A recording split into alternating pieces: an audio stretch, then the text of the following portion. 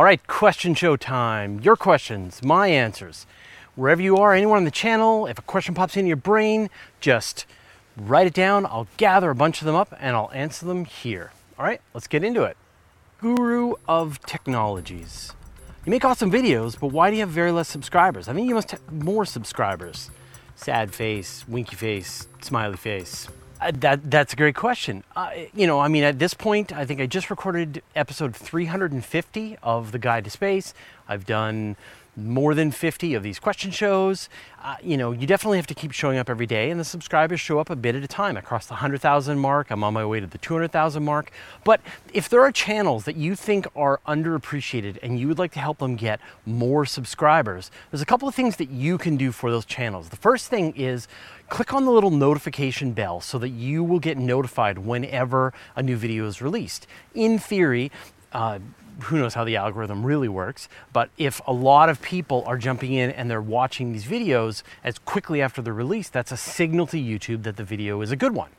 The other thing to do is to watch videos all the way through. YouTube is looking for watch time, and they want to make sure that a video has a high retention rate. So if you find yourself skipping through parts of the video or ending a video early, that is a signal that YouTube takes to say, oh, people aren't really enjoying this video so much, we'll show this less often than other videos.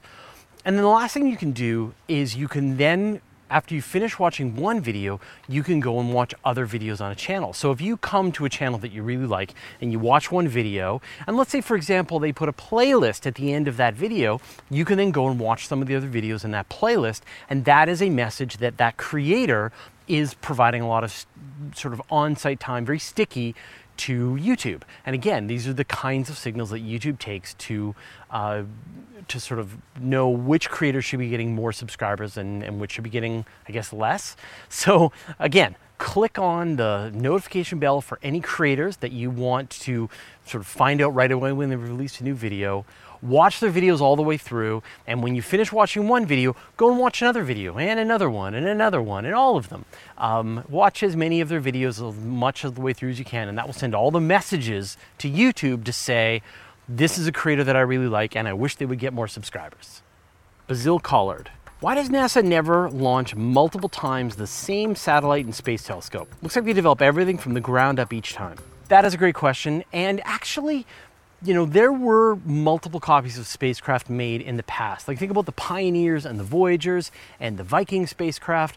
They were duplicates essentially of the same spacecraft. There was the twin Spirit and Opportunity rovers that were sent to Mars, and now there's Curiosity, which is on Mars, and the Mars 2020 rover is going, and it's going to be kind of a copy. So if there is the same spacecraft that can be used multiple times, in many cases, NASA will make a copy of the spacecraft, modify the kinds of the science payload, and send that to some location.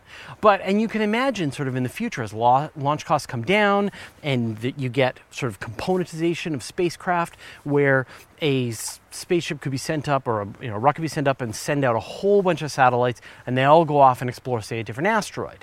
But in other cases, you've got like one very specific question that you're trying to ask. Like you want to map the background of, the cosmic microwave background to a very high level of resolution. And there's like one instrument that'll do the job. And once you've built that, you kind of don't need another one. So sometimes there are going to be multiple spacecraft that are going to be able to sort of do the same job in different places. And sometimes you just need something custom made for the job. And I promise you, every time NASA, when they sit down to plan this thing out, they're asking themselves these questions. They're constantly balancing and figuring out which things to keep and which things to throw away and what sort of mission plan makes the most sense for the kind of budget that they have. Joe Thigh. Hey Fraser, you mentioned your binoculars are 15 by 70. What's the brand or model? I'm using Celestron Sky Masters, Celestron binoculars, 15 by 75s, which means that they have a 15 power and they have a 75 millimeter aperture on the two parts of the binocular. And those are great for seeing the night sky and really being able to see a lot of sort of more subtle details, more stars. Look up at the Milky Way, you can see globular clusters, you can see some of the nebulae, the moon, planets. They're a great first thing. And there's something really special about using binoculars over even just looking through a telescope, that sort of using two eyes at the same time is great. So if you have any interest in getting into astronomy whatsoever, start with a pair of binoculars. You know, they're not expensive. I think you can pick them up on Amazon for sale for like $75. They're not expensive. And there are other makers as well that do the same thing. So highly recommend astronomical binoculars. Jordan SA.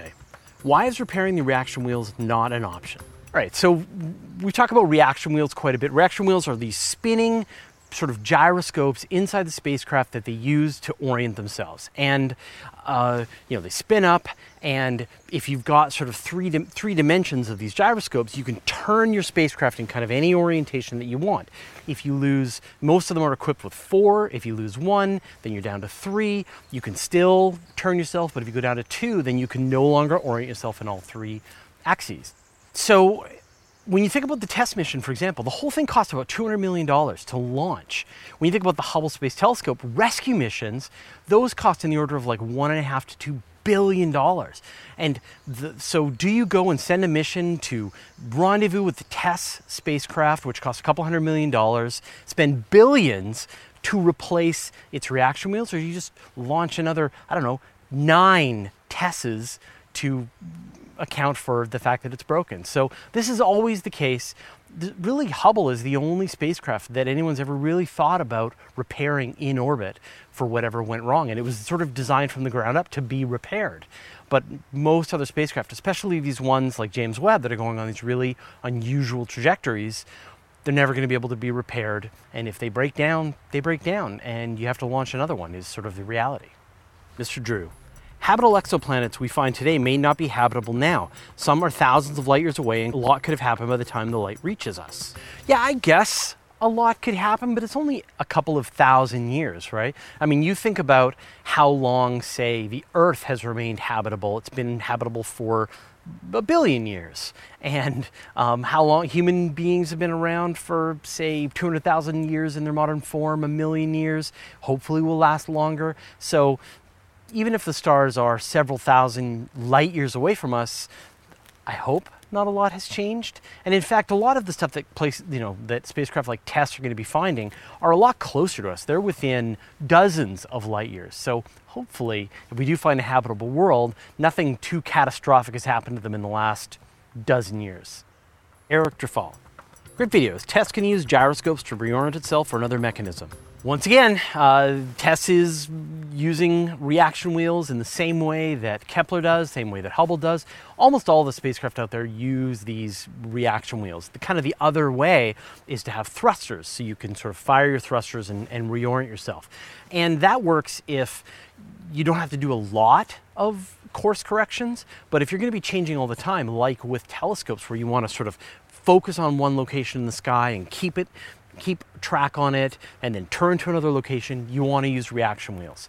And they've got 4.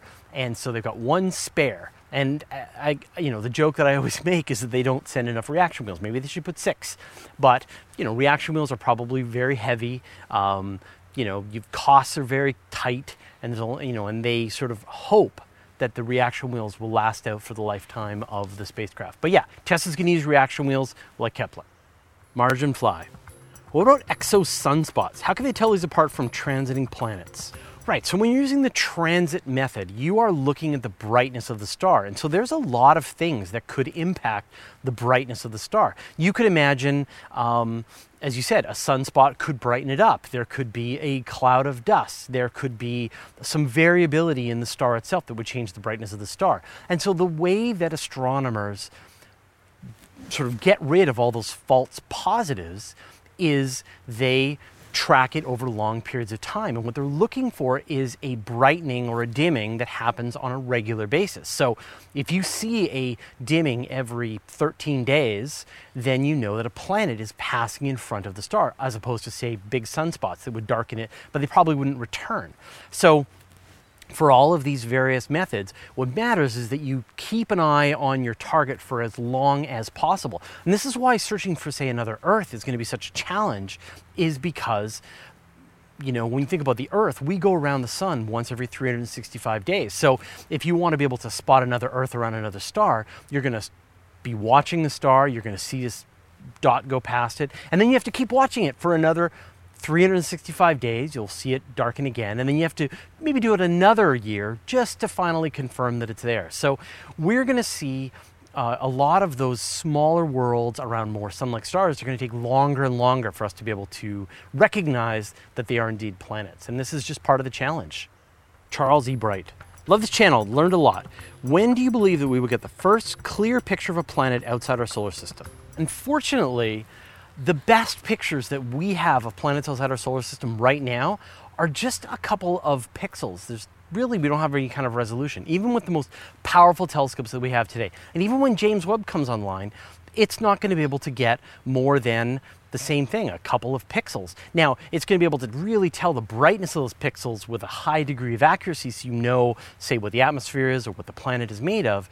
But we're going to need a quantum leap in technology before we can get to anything that is more detailed than that. So it's going to be like, there's this idea of taking a spacecraft or telescope out to about 1,000 astronomical units away from the sun, where you can use the gravity of the sun as a natural lens to show exoplanets around another star. And in that case, you would be able to see objects as big as, say, mountains or even houses on other planets around other stars. But for us to be able to get a spacecraft all the way out to that distance is pretty crazy. So for now, we're not going to see much better for a long time. We're going to have to sort of use our imagination to think about what the world would actually look like. Christopher Blackman. Hey Fraser, how feasible is it that a probe could hitch a ride on Halley's Comet in 2062, if we're still here then, or would it even be worth trying? Thanks. I've had this question quite a bit come from people, and this idea that we could hitch a ride on a comet and then we wouldn't have to use like a big speed boost. But remember that comets go on an elliptical orbit around the sun. Halley's Comet returns every, 79 years around the sun. Comes in and then goes back out, and comes in and goes back out. And when it sort of goes back out, it pretty much just gets out to about the orbit of Pluto before it comes back in. Well, we can send spacecraft past the orbit of Pluto. Voyagers, Pioneers, New Horizons have all gone past the distance from us to Pluto. So, and remember that if you could actually catch up to Halley's Comet, you would have the velocity of Halley's Comet, right? And so you would be following the exact same orbit of Halley's Comet, whether you tried to land on it or use it to get a speed boost.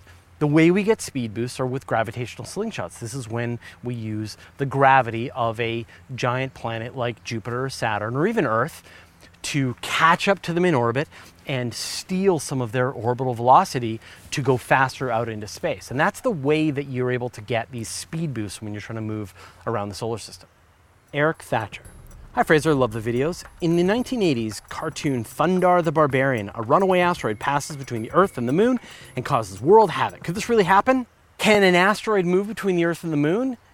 Yes, happens all the time. In fact, at the time that I'm recording this video, it happened like a week ago. It happens several times a year, depending on the size of the asteroid. You know, a house, you'll often see these articles, a house-sized asteroid passed between the Earth and the Moon, came out of nowhere, surprising everyone. So yeah, this absolutely happens all the time. And as you see, we don't have any havoc caused from this close flyby. The havoc would happen if it hit the Earth. But it's a pretty big distance between the Earth and the Moon, and these kind of flybys can happen all the time. Cater Dragham. I have a question. Could there be another galaxy really close to us that might hit us in the next 100 million or so years, but it's on the opposite side of the Milky Way compared to where we are, so we can't see it yet? Well, there is a galaxy that is on its way to crash into us, and that is Andromeda. And we can see it happening very clearly, and it's going to take about 5 billion years for us to collide. And we used to think that Andromeda was a lot more massive than Milky Way, and now it seems like they're roughly the same mass, and so they're going to sort of pass each other, and they're going to sort of spray each other apart, and the pieces are going to come back together, and eventually they're going to form this elliptical galaxy. And this seems to happen on a regular basis when we look out into the universe and we see these galaxies colliding with each other.